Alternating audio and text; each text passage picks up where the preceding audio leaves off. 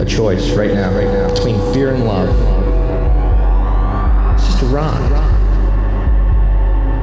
Out of the dark night of ignorance and into the shining light of truth. Expanding reality. A population of citizens capable of critical thinking. We don't see things as they are, we see them as we are. There's a level of reality where everything dissolves into an ocean of energy. We empower our experience by insisting on our authenticity. That's very profound. Very. Expanding reality. Welcome to Expanding Reality. I am your host, Brandon Thomas. On this episode, we have Graham Rendell. He wrote an incredible book called UFOs Before Roswell, European Foo Fighters 1940 to 1945. Now, that specific time range is what he focused on because of how many accounts. He has got tons of accounts in this book that have never been reported anywhere else. His research, guys, is unbelievably fascinating. He takes his interests, which are ufology, aviation, and German secret weapons, and marries them together in this one outstanding book. So, of course, that will be linked down in the show notes, as well as all the other ways to find Graham. Also down there, real quick, is the link to the website. So expandingrealitypodcast.com. That is where links to all the socials will be. YouTube, Patreon, if you want to contribute. We've got all of the Instagrams and stuff like that. All of it's linked through that one hub. On that as well is going to be our merchandise, which is through TeePublic. Very excited to partner with them, as well as Rockfin for our premium content. So also very excited to partner with them. So guys, let's just get right into this episode. Graham is phenomenal. You will love this conversation. He is so smart. It is a lot of fun. So let's get to it here. This is Graham Rendell. All right, ladies and gentlemen, a very exciting episode today. We have Graham Rendell on. You wrote an incredible book, UFOs Before Roswell. Of course, the European Foo Fighters 1940 to 1945. It's a phenomenal breakdown. You did some incredible work in this. As you can see, I'm holding it here for the visual audience. It is incredibly dense. You did some incredible research in this thing, man. And your focus on the time period and the UFOs in particular, the Foo Fighters rather, are fascinating to me. So tell the audience just a little bit about yourself and we'll get cracking. Okay, yeah. My name's Graham Rendell. I live in the north of England in the UK. I've had this interest, as you say, in aviation, but also in German secret weapons and World War II in general, but also ufology for the best part of 40 to 45 years now. And in the Foo Fighters, these three interests of mine that have ran through my life came together. So it was a perfect opportunity to write about something that I felt that I knew about, rather than trying to research something that I didn't have much of a clue about. And I thought that, if I hadn't written this book, then maybe nobody might have. And this was a book I wanted to read myself, but it didn't seem to be available. So I felt like I had to sit down and read it, to write it rather. So yeah, so there it is.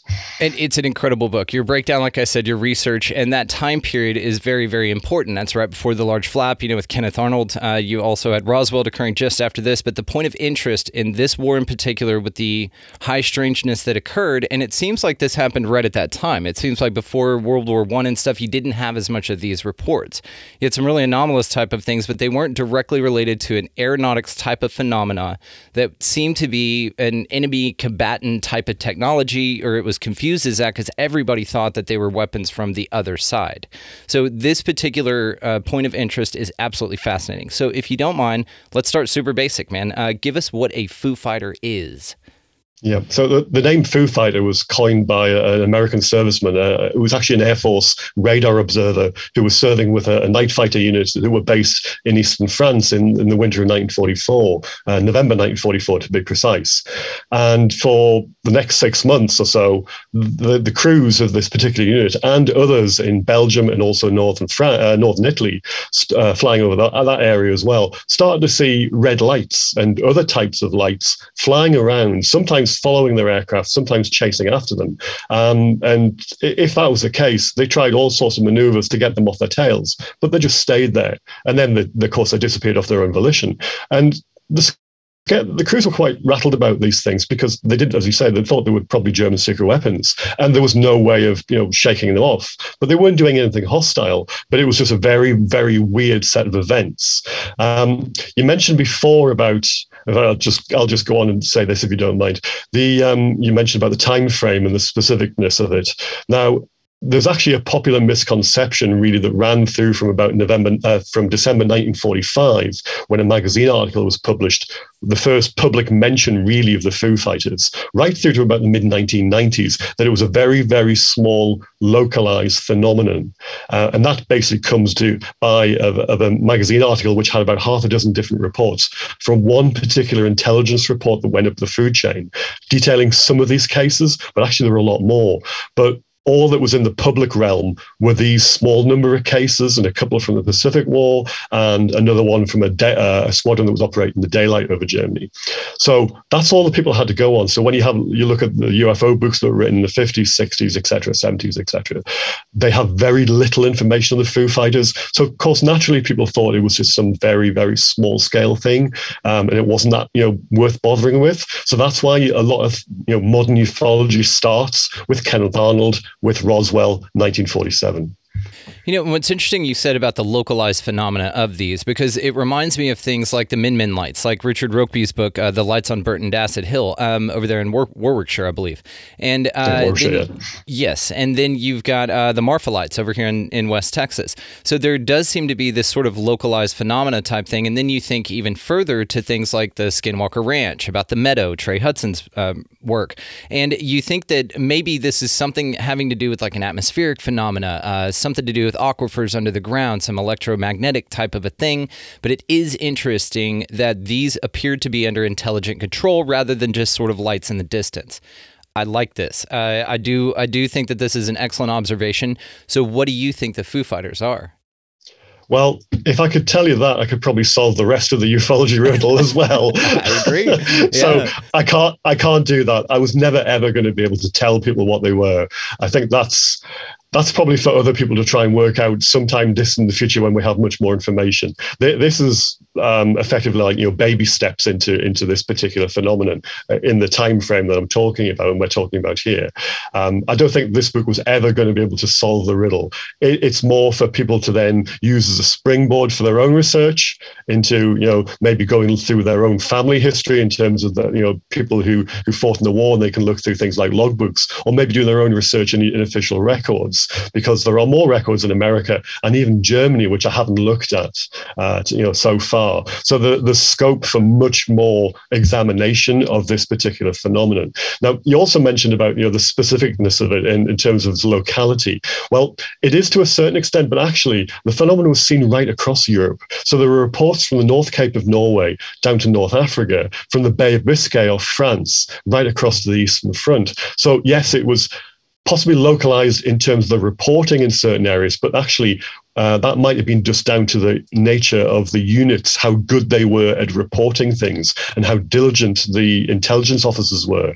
Because what I mentioned before about the list that was sent up the chain, that was actually one particular intelligence officer from one squadron going above and beyond what was expected of him, because other similar staff members from other squadrons weren't doing that. And if you look at the RAF units, which I've got some information in the book about, some of them are quite patchy in terms of what they wrote down after the raids. Some of them were writing down what the crews said verbatim, otherwise, or sometimes they were just writing down little bits of it, and sometimes they were ignoring it full stop. So there might be quite a lot more reports out there we're not privy to and may never ever be privy to, but they may have happened. This is an interesting point you bring up, because we do talk about like pilots that are scared to report things, because they'll get their wings pulled. They won't be able to fly. They'll be grounded. And so you're really depending on the accuracy and the forthcomingness of these pilots reporting these things, not only accurately, but at all. I think that that's a brilliant way to put it, because simply put, I mean, like you said, we may never know what happened with this. Another thing that's interesting to me is the as far as the locality goes, would be like ley lines, would be these types of areas where high strangeness phenomena seem to occur, but especially in times of, I'll just say, vibrationally dense histories where you had like a world war going on. I mean, these are things that if they are under intelligent control or something, they'd probably want to check out and see like, okay, what are these monkeys doing with this, these airplanes and all that stuff? They're flying around, destroying each other. We got to check it out and be kind of observational with it.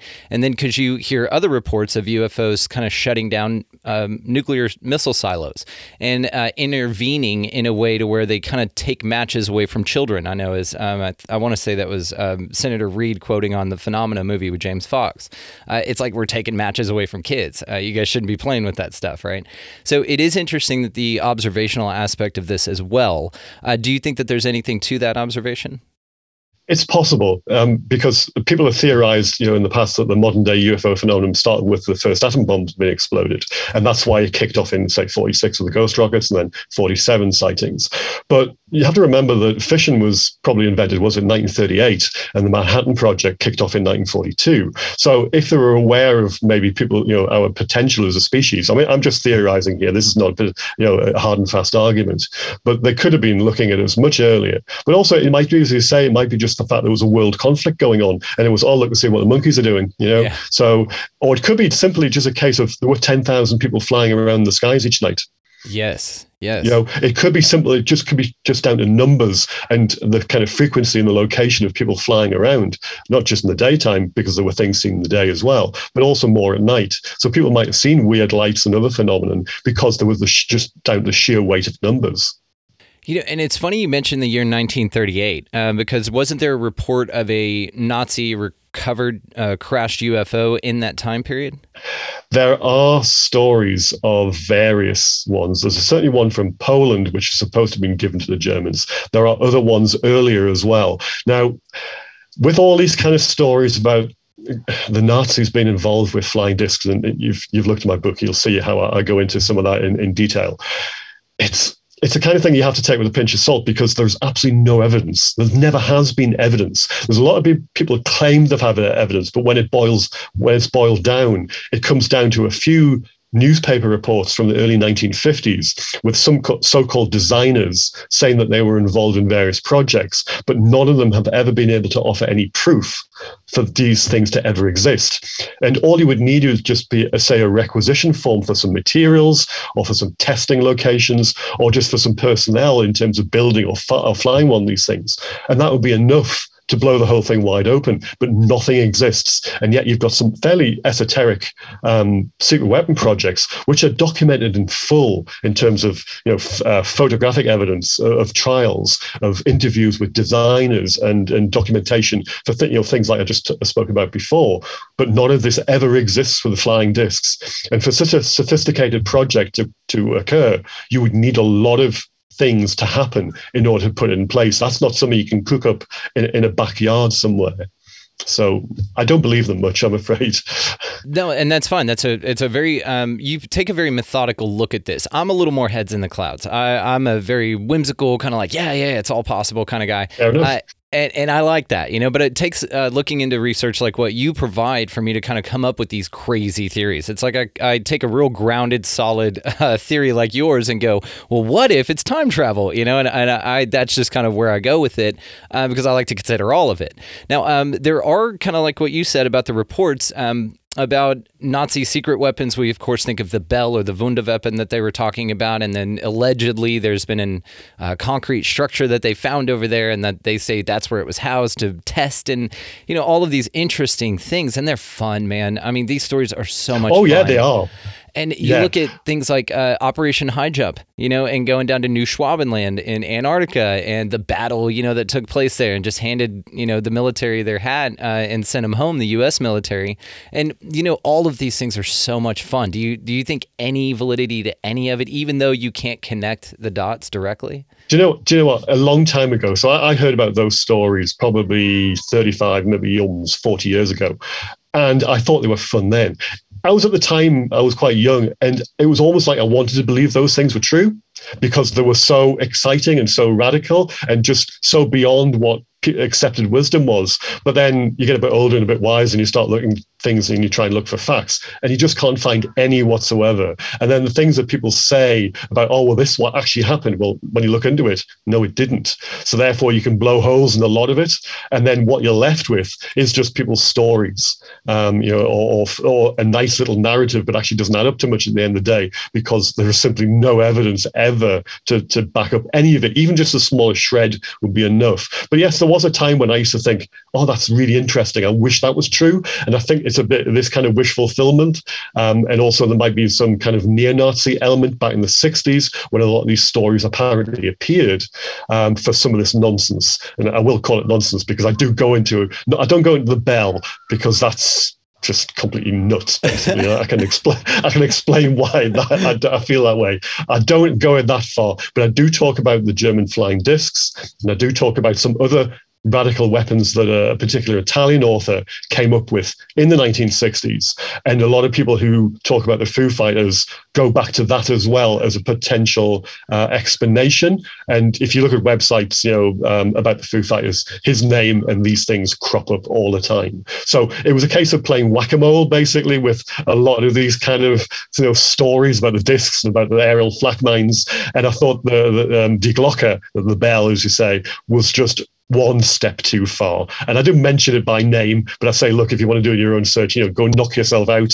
Because basically it was a Polish guy who reckoned he'd seen an intelligence document that the Polish army had received based on an interview of an SS leader who had been based in Poland. And it was about some facility that had been underground at the end of the war in the mountains. And as you say, this facility above it, which was this kind of concrete structure in a circle. And it seems to be that was actually the basis of a water tower. But also the police, the SS police leader, the guy who's supposed to have provided this conversation or this interview, he was shipped off to Norway at the end of 1944. He was never even in Poland for the last 6 months of the war anyway. So I'm not entirely sure how he could be privy to a secret weapons program right at the end of the war. So none of it really makes sense. When you start digging into it, just superficially, it's a kind of, and then I hear things about the guy who came up with all this stuff. Witkowski, I believe they call him, and some of the the books he'd written about other German secret weapons, and some of the reviews are a bit kind of, that's not entirely kind of great, that book. And I just think, okay, I'm just going to leave it. I'm just going to leave it there, and I'm not going to go any further because I don't want to spend my time chasing after kind of ghosts, basically. I love it. You just see a book about Nazis and flying discs, and you're like, 1 star, get out of here. Not even worth my time. Funny enough, I mean, my library back here, I do have books on sort of that kind of stuff, and I have entertained it in the past in so much as it's good background, and I will look at it. I'm not just going to go, oh, I don't believe that without looking at it. Don't get me wrong, but I need a bit more than what's there, because everything that I've read so far just points back to the certain handful of things which, when you look at those and you get them in your hand, they just crumble away, and that you're left with absolutely nothing. Whereas with other UFO reports, you can chase back to source documents. It might not get you anywhere, but at least you've got something to actually hold or to look at. Where with all that, you've got nothing, I'm afraid. So yeah, that's what it is. I respect this part of you as a researcher, just simply because you really do stick to the facts or stick to the provable evidence, the things you can track down and put hands on, which what you've come up with just the evidence is fascinating, man. I mean, there's so much cool stuff out there without having to go, down to Antarctica and whooping the U.S. in some crazy war from a secret Nazi base, which again is fun. That'd be a great place to launch your secret space program out into space, right? It's from down there, nobody's hanging out, nobody's paying attention. You can get away with a lot. But one thing that I think is interesting, and why I think that these things, and I'm sure you'll agree with this, these myths occur is because of all the factors, and especially the occult digging that the Nazis were doing, the mysterious element to all this, the Thrill Society and all of these different things and how it was connected. And then you look at New Schwabenland, because there is evidence that there was a Nazi base down there, right? But they allegedly went down there for whale oil to kind of fuel their machines and everything. They sent an expedition down, I think it was either 37 or 38, and they had some seaplanes on board the aircraft, the ship that they sent down. And basically what they did was they flew the seaplane over the coast of Antarctica and dropped some little swastika kind of flags from the airplane. That's all they did. It's like, that's ours. So, that's it. Yeah, it was basically just a kind of a land grab, a kind of ceremonial land grab. But that's all they did. But before the war, they didn't really do anything else. They had, during the war, they had surface raiders, kind of like converted ships that were masquerading as kind of other vessels that were going around into the Indian Ocean to supply submarines and things like that. But they never really went anywhere near Antarctica because there was no point. We didn't have any forces down there. You didn't either. So there was no real kind of advantage to try and weaponize Antarctica in any way. And then the stories about the U-boats going down there at the end of the war, well, again, there's no kind of evidence. There was one that surfaced in Uruguay or Argentina at the end of the war a couple of months afterwards, but it was because they didn't get the surrender order until later on. And all the other ones actually went to port. They've all been accounted for. It's not as if any's gone missing anywhere. One of them actually does appear in the book because the submarine had some fairly interesting personalities on it in terms of possible transfers to Japan in terms of weapons technology, but nothing there could be actually sort of, looked at as, oh yeah, that was probably your Foo Fighters or something else, So the stories about crated jet fighters being put into submarines to send to the Japanese, well, no, they couldn't have done that because the submarines weren't big enough. So, there's a whole load of stuff that goes around that, and you just think, yeah, lovely stories. Make great books for people, and they have done in the past because people have made maybe not a fortune, but they've certainly sold books on the premise. But actually, when you dig in and you try and get to the truth of it, you're left with very little, if at all. So yeah, nice stories.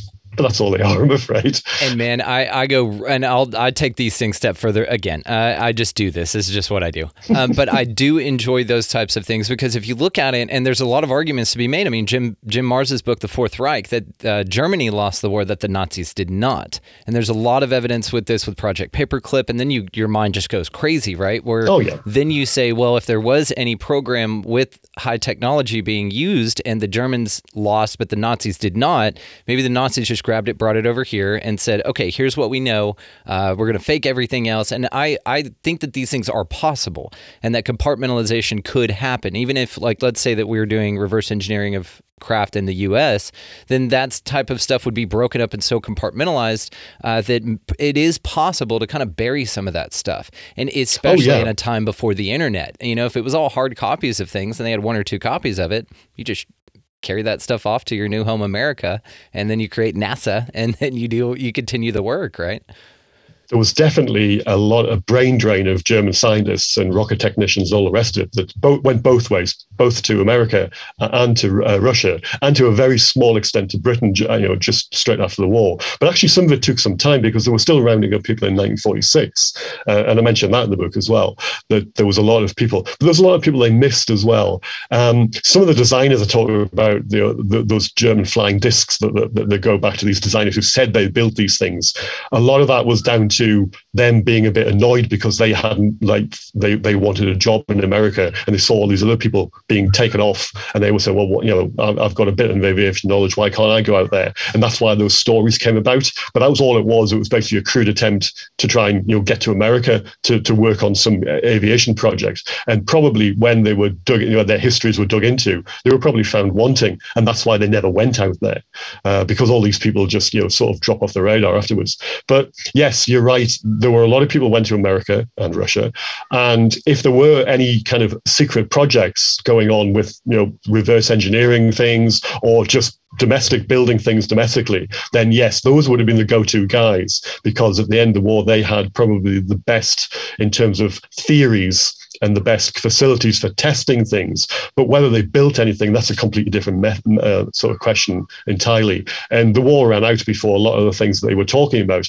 could ever get put into practice, because there was a lot of squabbling during the war. There was a lot of political infighting. If you had to get sponsors basically to get any kind of project off the ground in Germany, and yet you could have the best war-winning project ever. But if some VIP in the Nazi Party didn't like you got nowhere, because your patronage was everything. And the Horten brothers, who built those flying wings, they didn't get sponsors because certain people in the hierarchy of the Nazi Party didn't like them, didn't like the kind of the cutting edge technology that they said they had. So they resorted to actually building things in a small workshop, and they were having to beg, borrow, and steal parts. They were having to lie to a jet engine manufacturer to try and get dummy sort of jet engines so they can work out the dimensions to put into the first prototype of the aircraft they were constructing. They were having to go that far to try and sort of get their aircraft airborne.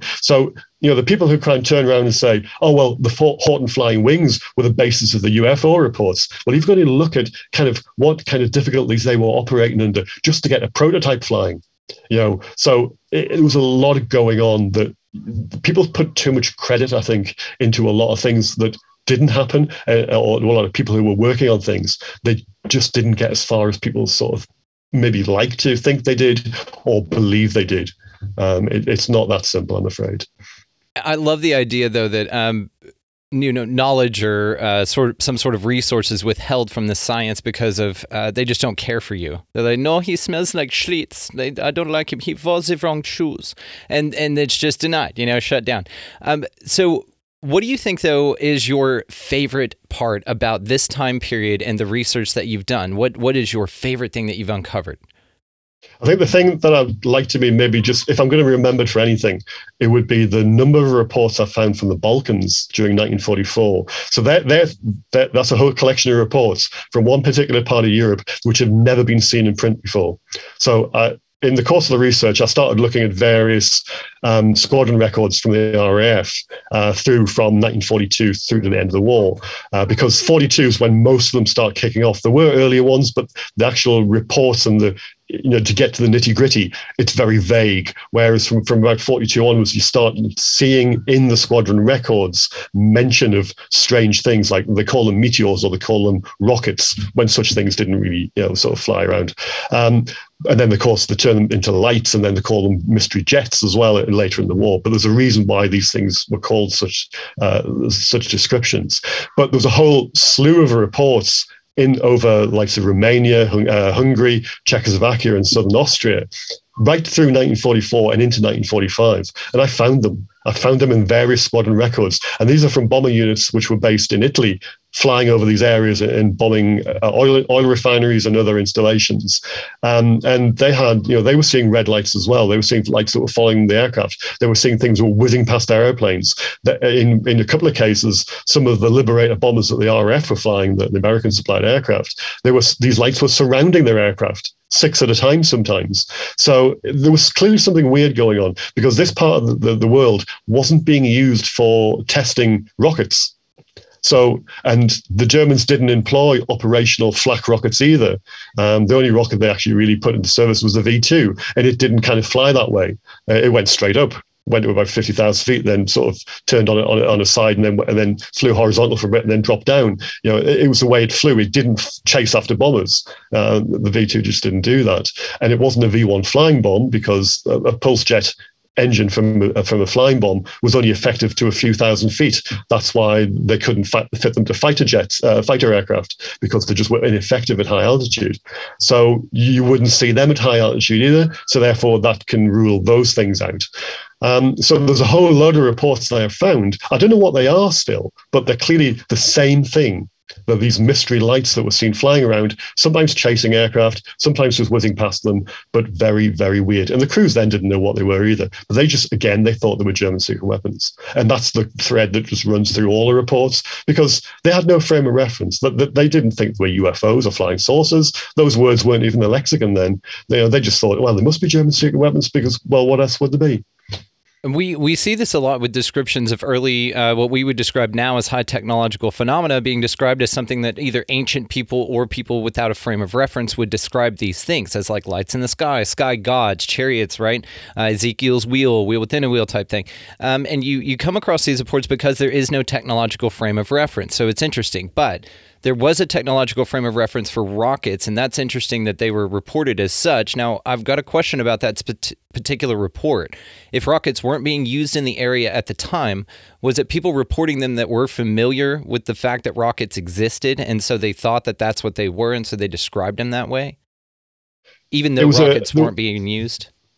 There was an evolution in terms of the way that they were described. So at one time they were called meteors, or actually originally it was just lights. Then it was meteors and rockets, but they were expecting to see things at certain times, because the intelligence services were receiving reports of the Germans working with certain types of weapon. And there was a theory that they were probably developing some kind of rocket. What that kind of rocket was, it was unsure. And the Germans did have 50 different types of missile in development during the war. They had quite a lot. There were different types. There were air-to-air missiles, there were surface-launched missiles, there were anti-shipping missiles. The actual flak rockets, the surface-to-air ones, never got anywhere because there was protracted development time. There were delays. There were problems with the engines. There was a whole raft of things that went wrong, that they couldn't put them into service. And they were in specific testing areas as well. So the report, you might have got away with saying, oh, well, a report in a certain area might have been that, but you couldn't apply that logic to right across Europe. And actually, the reports in 1942, when the first mention of rockets comes about in the intelligence reports, the Germans didn't even have rockets then anyway. And if they did, there was only one particular type, and that was a decoy for the flares that the Allies were using to mark targets. And they had a decoy rocket which could go at about 6,000 feet and then deploy parachutes, flares, which would simulate, like as a decoy, fake flares basically, but it wasn't widespread use either. So again, it was too low down. So you can't attribute that to some of the sightings in the intelligence reports. We were saying they were seeing these things flying around at 20,000 feet, 25,000 feet. So they're not the same thing. So the question is, what are they? But so you can rule things out. But then it leaves you with, well, what the hell's going on? So there are rockets. But then actually you go forward a couple of years to 1944, in the summer of 44, and the Germans start deploying jets and rocket-powered aircraft, but just in the daytime. So therefore, you've got another element that you can understand the kind of the mindset in the Allied intelligence, and they'll be going, well, we're going to see these at night sometime. And funny enough, you get to October 1944, and you've read the book, you'll see this, that the RAF crews, the gunners, start seeing, or reporting rather, encounters with mystery jets in the start in October 1944, and they go right through the end of the war. But at that time, the Germans weren't deploying the Messerschmitt 262 as a jet fighter at night. In any case, the first unit only came on strength mid-December, and there was only one pilot who was qualified to fly the aircraft at night. And he spent most of the next month and a half training other pilots. They weren't even flying combat missions. And actually, when they did, they were restricted officially to the defense of Berlin because they were suffering night after night after night by Mosquito fighter bomber attacks. And that's why the jets were actually built to fly at night, was to combat that particular menace. So they weren't even allowed to fly over any part of Germany, other than Berlin. So all these reports of mystery jets were actually over the Ruhr, which was a couple of hundred miles to the west. So they weren't jets. Again, there's the question, what were they? And then they also report this rocket-powered aircraft, the Comet, seeing that at night as well. This little bat-shaped object that was a very difficult aircraft to fly in the daytime. It was powered by a very volatile fuels. But they see that at night as well. Well, they can't have, because it was never operated at night. It's too dangerous to fly in the day, never mind night. So again, what are they seeing? Are they just seeing things? But no, because actually in some cases they say they shot them down. So that's another element thrown into all this crazy mix as well. You've got all these elements of strange lights, strange rockets, strange jets, and now some of them they're actually just exploding. It's all completely crazy. And this is a testament to your research, man. You knew the only pilot that knew how to fly at night was busy that month doing something else. And you knew that those jets didn't fly at night generally, and the only one, like I said, was busy. And then that they were only allowed to fly in a certain area. So then you're able to kind of look out at other places and go, okay, well, if we can rule that off the list, at least from official reports, because you can't rule it out 100%. Maybe there were some secret missions being flown. And again, they just told you that the guy's on vacation or he's busy. So we wouldn't do that. Has there been a pattern that you found in all of the reports, because you do have the most reports of these through the longest time period, that have the most in frequency? Did you find that they only flew a certain time of day, or the consistently time of day, or a certain time of year, as far as like winter versus spring, or was it just open season? So if you can imagine the subset of reports that I'm using in the book, that's all I can find. So if you go just on that alone, then you can see there's hotspots in terms of the reporting, but that also could be biased based on the quality of the intelligence staff in the particular squadrons. As I said before, the pilots were reporting things, but then they were getting the responses like, old man, have you been drinking? that was a popular question in the RAF. There was a lot of stigma back then as well, even though they knew that their colleagues had been seeing them, and sometimes there was a reluctance to report them. Sometimes just because it didn't go anywhere. They never got any sort of, there was no comeback in terms of, yes, this is what they are, or thanks for the information, we'll let you know what happens. There was none of that. The Americans were a bit more, they were less sensitive to the stigma. They actually did report things. And in one particular unit, as I mentioned, the intelligence officer actually compiled a list of all the crew's reports and then sent it up the chain. It didn't get anywhere because they didn't know what to do with it. They thought it was just lights on a particular aircraft, because the word came back down, well, which part of the aircraft are they seeing these lights on? Which just, kind of misunderstood entirely what he was telling them. So, but if you look at these, say, this subset of reports, yes, Western Germany in a triangle between Cologne, Aachen, and the Belgian border, that's one place. Northern Italy over the Po Valley, the Balkans, and there are others as well. But really, we're only going on the reports we know about from the squadrons who probably did the best work in recording the information. Just as an example, the RAF squadron reports, when you look into the official records, for each bomber squadron that was based in England, let's say, that were flying over Germany. So certain units will break down the records in terms of each aircraft for each squadron for each night. And you'll get maybe 5 or 6 lines from each aircraft saying, the time they took off, time they landed, what time they dropped their bombs, what the weather was like, were there any night fighters, and any other information, which is usually where these kind of things fall into. Other squadrons might have just had a summary for the raid, which covers all the aircraft and maybe 2 or 3 paragraphs, but there's no individual breakdown. And then for other squadrons, you're lucky if you get 2 lines for the same information. So you've got to wonder, these other squadrons, what were they seeing? Because that information is not in the official records. And it's just down to the fact there were the clerks, were they just too lazy to write it down, or did the intelligence officers who were responsible for collating this information didn't have the time or didn't have the inclination? You just wonder how much information was missing. Thankfully, we have pilot logbooks as well, which have cropped up from time to time. So that's your diary, the unofficial diaries. So you can find information in those, but those are few and far between. There will be loads of more out there, I'm sure. And I do put a plea in the book for people who have relatives who have served in the war to go maybe have a look at that information and see what you can find, because I'm sure there'll be more information and details contained in those documents. Absolutely. And again, you've done a wonderful job on the flight logs and reviewing those types of reports. Have you been able to corroborate any air-based with any ground-based observations that you could tie to the same incident? So that's the thing, you see, because in the terms, let's say the Foo Fighters, as they were called by the Americans, the 415th Night Fighter Squadron, which were based in eastern France around Nancy, they were seeing these things night after night after night in December 1944. And also the 422nd Night Fighter Squadron, which were based in Belgium, a place called Firenze, they were seeing them as well.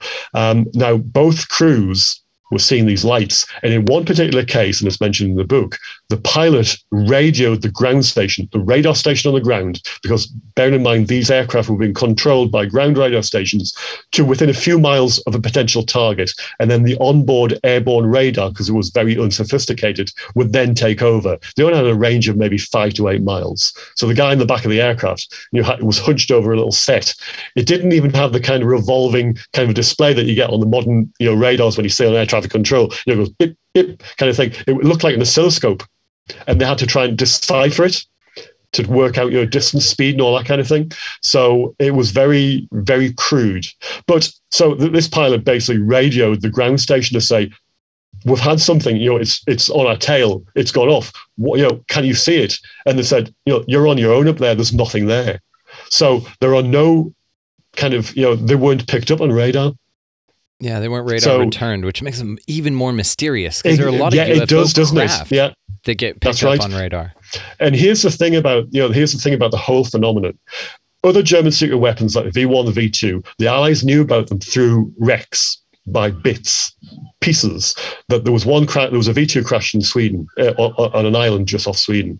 There was one crash in Poland that the Polish resistance got a hold of and managed to smuggle the wreckage, parts of the wreckage, back to Britain. V1s they knew about through the French resistance before they were deployed operationally against Britain. So Allied intelligence actually had proper human signals or actual physical intelligence to know what these things were in advance. The Foo Fighters were something different. They were hamstrung by the fact that there was nothing physical. It was just the pilots' reports. You didn't have a crashed one, for instance. There was nothing like that. They couldn't get their hands on the technology to try and work out what the hell was going on. And we're still in the dark as far as that's concerned because, nothing's come to light in that respect. So it's incredibly weird. So there's another kind of little, mystery. Absolutely. So out of all the reports, 0% of Foo Fighters were able to be returned on radar? So as far as I'm aware, there are stories in the book about aircraft that were chasing after targets which they never could catch up with. And they were going here, there, and everywhere. In Italy, for instance, there's a story about a Mosquito, a crew of a Mosquito night fighter. And they were, I believe they were American as well, because they were using Mosquitoes that were supplied by the British to the Americans in Italy. And they were vectored after target. And the target was just eluding them all the time. It was too fast. And Mosquito was a very fast aircraft. And the Germans didn't deployed jets to Italy, apart from 3 reconnaissance aircraft in March 1945. And this was in 1944. So you have to wonder what that aircraft was, if it was an aircraft. So yes, you could probably argue that maybe some of them were picked up on radar, but there's no hard and fast evidence for that. But whatever that was, it was fast enough to elude a Mosquito. And that was pretty good going for an Axis aircraft. So, again, what was that? But most of the times when they saw these lights, whether it was in Italy or over Belgium, France, or Germany, or even over the Eastern Front, as far as they're aware, they weren't picked up on radar. Were any of the pilots reporting craft along with the Foo Fighters as well, like a solid metallic disc and all that? Okay. Yeah. So there's a famous report. Actually, this did come to light before 1905 when some of these reports, more reports came to light. There was a bombing raid in November 1942. It was a group of British bombers who were flying to northern Italy, round the side of the French Alps to get there to bomb an engine factory in Turin. And over the Alps, or the Italian Alps, twice in the same night, they saw a 200-foot-long object, a torpedo-shaped object, with portholes along the side of it. Illuminated from the inside? They just said the report just says there were portholes, kind of, openings. They saw it, first of all, flying, near the aircraft, but the second time they saw it flying along a mountain valley. So, but in 2 different periods of time, spread maybe half an hour apart or something. I can't remember the exact time frame, but it was certainly twice in the same night. And then there was other reports of very, very large objects. There's also a report of just a very large light that followed an anti-submarine aircraft over the Bay of Biscay. It was actually an American aircraft in November 1942 as well. It was a U.S. Army Air Force aircraft, which was given that role because the U.S. Navy didn't send aircraft to Britain until about 6 months later. So, but yeah, that's another story as well. Photographs were supposed to be taken of that object, but they've never been discovered. They've never been located. I love this, man. You are absolutely fascinating. So, of course, guys, here is the book for the video audience. I will, of course, link this down in the show notes. Highly, highly recommended. If you got some time to spend on it, this is an incredible read, man. You've got just so many wonderful accounts. Again, the way that you tie all this together is very impressive. So let's have some fun with this, okay? Put the researcher hat off. Let's speculate wildly. Let's have some fun. So, not holding you to any ideal, if you had a preference, if you had just a choice, what's your favorite explanation for this stuff? My favorite one, if I had to go and say this is the one I'd love to have, would be Time Travelers from the Future, because that's what I would want. That's what I would want to do. If you could give me a machine right now to say, when do you want to go back in history, Graham? What do you want to look at? That's the period I'll be looking at, because that's the time I'm interested in, and I've been interested in pretty much all my life. So I'd want to see the kind of battles unfold. I'd want to see the aerial war over Europe. I want to see some of the battles on the Eastern Front. There's actually a good story from one of the battles there about something that was watching a battle from overhead, and it was watching the aircraft dogfighting below it and the battle on the ground below. So that's what I'd want to do. Now, whether that's the case, well, it's as good a theory as any, isn't it? But it could be people from elsewhere or things from elsewhere looking at us and watching, as we said before, about watching a warlike species. Yeah, you name it, it's a good enough theory. It's as good as any other. Let's put it that way. And let's take it even further. How about that? So let's say that Foo Fighters are you from the future, because time travel's been created, but the way in which we time travel is to be, in this little ball or this orb, or maybe it's even an artifact. Maybe it's an artifact of time travel, how we have to do it, maybe in the near future, that you send basically like an orb that you look through and you're controlling, you're doing all of it, but you're not necessarily locally there. Now, the ironic part about this would be, of course, you would go to this time period because this is what fascinates you. The reason it fascinates you is because of all the German technology and the Foo Fighters themselves. So therefore, in this crazy model that we've just created here, you actually go back in time, or once time travel is developed, you go back in time to see a period that you're attracted to because of the fact that you're there observing it in the past from the future. And it's this cyclical thing to where you have to go investigate yourself, investigating this time. God, I love time travel, man. That's one of my favorites too. Paradoxes. Gotta love it, man. Okay, now I like the time travel thing, and Dr. Michael P. Masters, of course, Diane Tessman, Alan Butler have written great books on this subject, and it is one of my favorite as well. And if you would have asked me this 6 months ago, that's what I would have picked too. It's still a tie for first with me, but interdimensional I think is very cool because it can explain, when you viewed through that lens, a variety of phenomena that probably all have to do with one another. They're all as valid as each other, right? Really, because we're not experts. We don't know what's going on. It could be something else completely that nobody's considered. Absolutely. But the fun thing is that you can speculate without any kind of obligation as to that has to be the truth. And I don't want to be the person who, I'm going to put my researcher hat on again. Sorry. That's okay. I don't want to be the person who then says it's this and then has to then defend it 5 years down the line when the information changes and comes up with some crazy narrative and starts, I start negotiating like different kind of corners and all the rest of it to try and work myself down this road so I can fulfill all these, little niches and go, yeah, it's because of that. Oh no, it's because of this. It would drive me insane. So I'd rather just go, look, I don't know what it is. I can probably tell you what it's not, but that's as far as I can go. And I'm happy with that and I'm comfortable. Yes, okay, I can come on to a show like yours and have a bit of fun and say, it's possibly time travelers. But if you want to pin me down, I'm going to revert to type. I'm sorry. I'm going to say, and that's okay. I don't know. That's why I had the caveat of take your researcher hat off. I kind of had to shift you out of that mode, because me personally, I'll just take that right-hand turn and you're just like, where did we come from with this?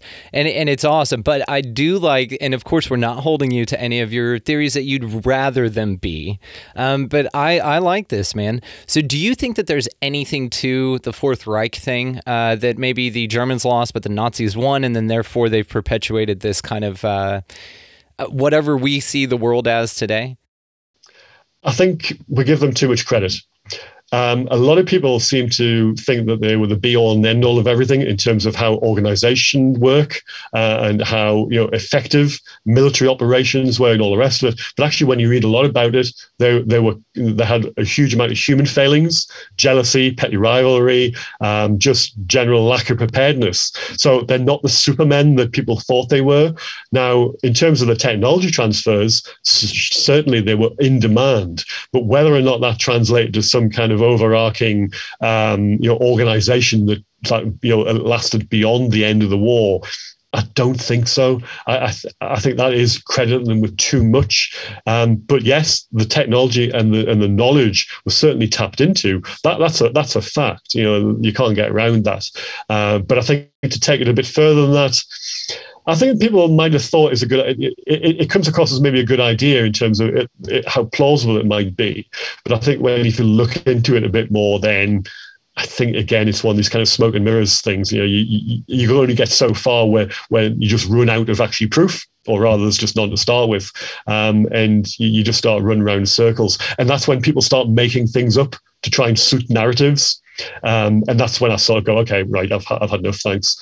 And I start walking, and I walk away then, So, but I'll take it so far. And don't get me wrong, as I say, I'll read things and I'll entertain people, because actually if somebody came to me with a plausible and actually some proof and went, there you go, Graham, that actually is the reason why, and it's something I'll go, oh yeah, okay, that makes sense. Then yeah, I'll hold my hands up and go, yeah, I might be wrong on this. You can be right, but I've yet to get that bit yet, I'm afraid. So, and this is why I asked, is because I'm with you on this. I think that it's either one of two things. It's either absolutely extreme and absolutely that's what's happening, and there's this crazy secret space program with all this technology, and us mere mortals down here, us masses, right, just kind of still, put gas in our car to drive around and stuff, right? But there's another part of me, and this is what's fun about this kind of idea as well, is that says that they just make up these stories to make themselves seem more omnipotent or powerful or excuse me, or in control, when they're really not. And so what they have is they've hijacked basically an actual mystery in this place and have said, yeah, that's possibly us, or have slipped in enough things to plant the seed that that's possible, and therefore people are like, oh, don't mess with them, man, they have UFOs, they have all this stuff. But in reality, they don't know what the hell it is. I mean, there's part of me that thinks that they're, like you said, disorganized, we'll say big dummies, and that they couldn't possibly do this, right? It's either way. Now, the research has led you to the latter on that, but I still kind of speculate wildly on the other side, on the former example to that, to say, well, maybe, and it's, again, fun. I think that that's what it is. It's fun. You're like, secret space program, hell yeah, let's do it, right? So do you think that there's anything to like a breakaway civilization or something like that? Like a secret space program? The secret space program, I have a hard job believing it, because of maybe how much we would be involved in trying to hide it. I think that there would have been, the cracks would have showed by now. It's like the kind of people who say, oh, the moon landings didn't happen. It's things like that. The amount of work that you need to be able to hide something of that magnitude, it's this kind of thing of giving people credit for too much. I just don't think it's possible. People are mortal. They make mistakes. They slip up, and I don't think you can have this coherent narrative that would stay in place for so long. I think people would see through it. So yeah, I have a hard time believing things like that. But again, to say, if somebody came to me tomorrow and said, look, there you go, Graham, here's the categoric proof, and I can't shoot holes in it, then yeah, fine, okay, yeah, I'm wrong, you're right. So I'll be the first to hold my hands up and say, yeah, sorry, I got that completely wrong. But I'm not there yet. I tend to lean on that as well, because again, I think that people just want to talk about stuff. They're like, hey, dude, I'm checking on it. And especially something of that magnitude. Now, when you look at things like compartmentalization, again, I mean, even that is so hard to believe. It's not improbable. It's improbable, but it's not impossible, right? It's not likely, but it could happen, or you just let a few people know and then just go bury them out in the desert when they're done with their job, right? Training accidents happen all the time. So what do we have to look forward to in future work from you, brother? So you'll see from the title of the book that I only looked at the European cases during the war. There are plenty of cases from the Pacific War, and that's the bit I'm working on next. So I'm at the initial stages of looking into the kind of records that I looked for this one, to see what kind of scale and the geographical scale, but also the time frame that was involved there. It'll be a similar kind of book, I'm afraid, but it'll deal with those particular cases, but it won't have the Nazi flying saucer element in it. It might have some other stuff, because who knows where it'll take me. I'm the kind of person who I go where the data takes me. So I can't say at the moment what the book will pan out to be, but I will do the research that is warranted, and then I'll see what I come up with. And that's all I can promise at the moment. Well, whatever you come up with next, I know it's going to be amazing, and I'm looking forward to that. And so, guys, make sure to check out the show notes, of course, for UFOs Before Roswell, European Foo Fighters, 1942-1945. Graham, you're a badass, man. If I don't mind saying so myself, you are awesome. I've really enjoyed speaking with you. Before we close out here, was there anything else you wanted to touch on? There's one particular thing I'd like to say before I close. There's three people I'd like to thank in connection with the book. The first two are Dan Zetterstrom and Olaf Rockner. For people who are on UFO Twitter, they'll know who they are. They're the people who created that awesome cover, which on the book.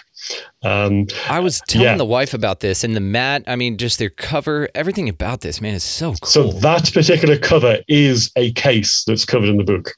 And it's from a Wellington bomber crew who opened fire at a light and nothing happened. So that is possibly, it's a really, really good case. So they came up with that artwork in secret. They didn't even tell me they were doing it. I found out, a few weeks afterwards when I was going to ask Dan to say, would you consider doing the cover? Oh, we've already got one. We're already doing one. This is a testament to you, man. People want to see you succeed. This is one of my favorite, the information, of course, but this is an awesome cover. So they did a great work.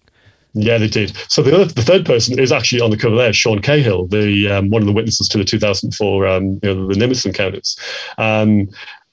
It was a kind of like punching above my weight kind of thing, asking him in the first place. But he said yes. And I didn't realize that he had this personal connection with the Foo Fighters, which he's never ever he's never told anybody else before, certainly not in public.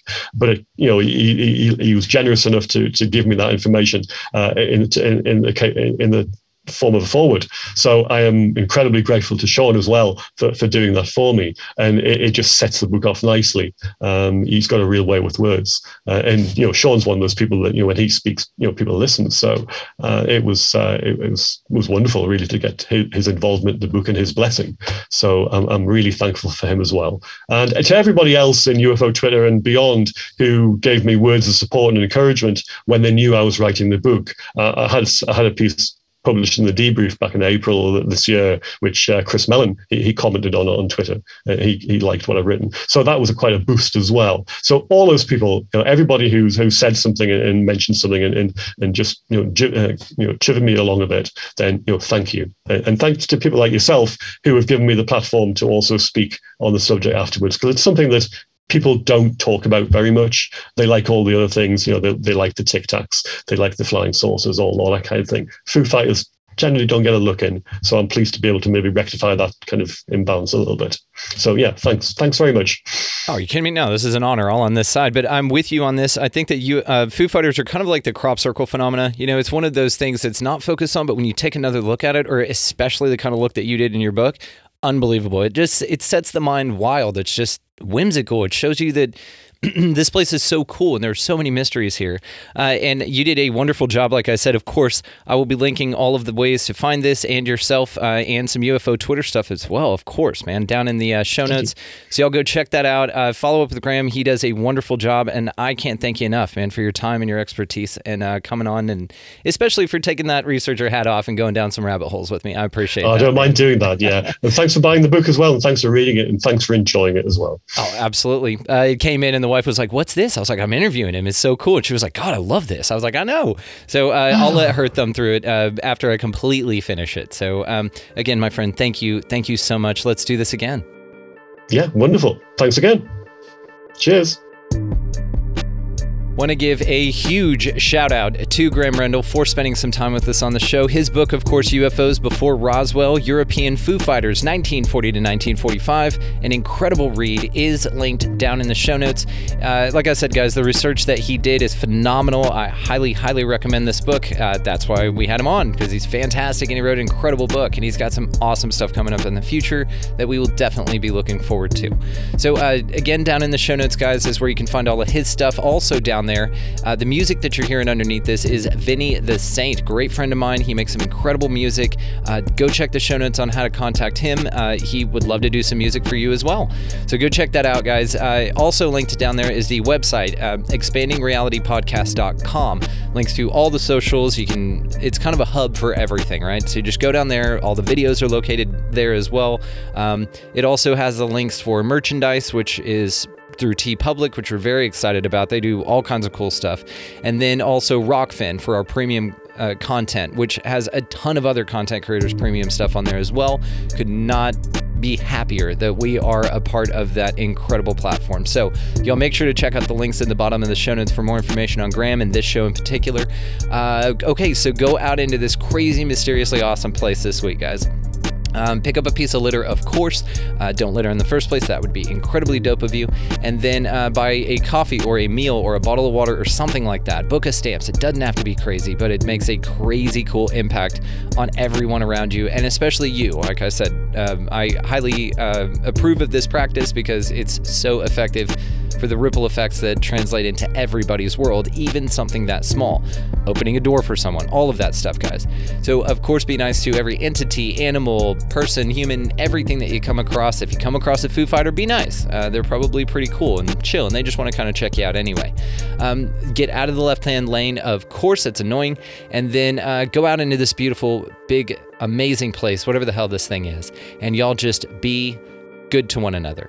Thank you so much for listening. We'll see you next time.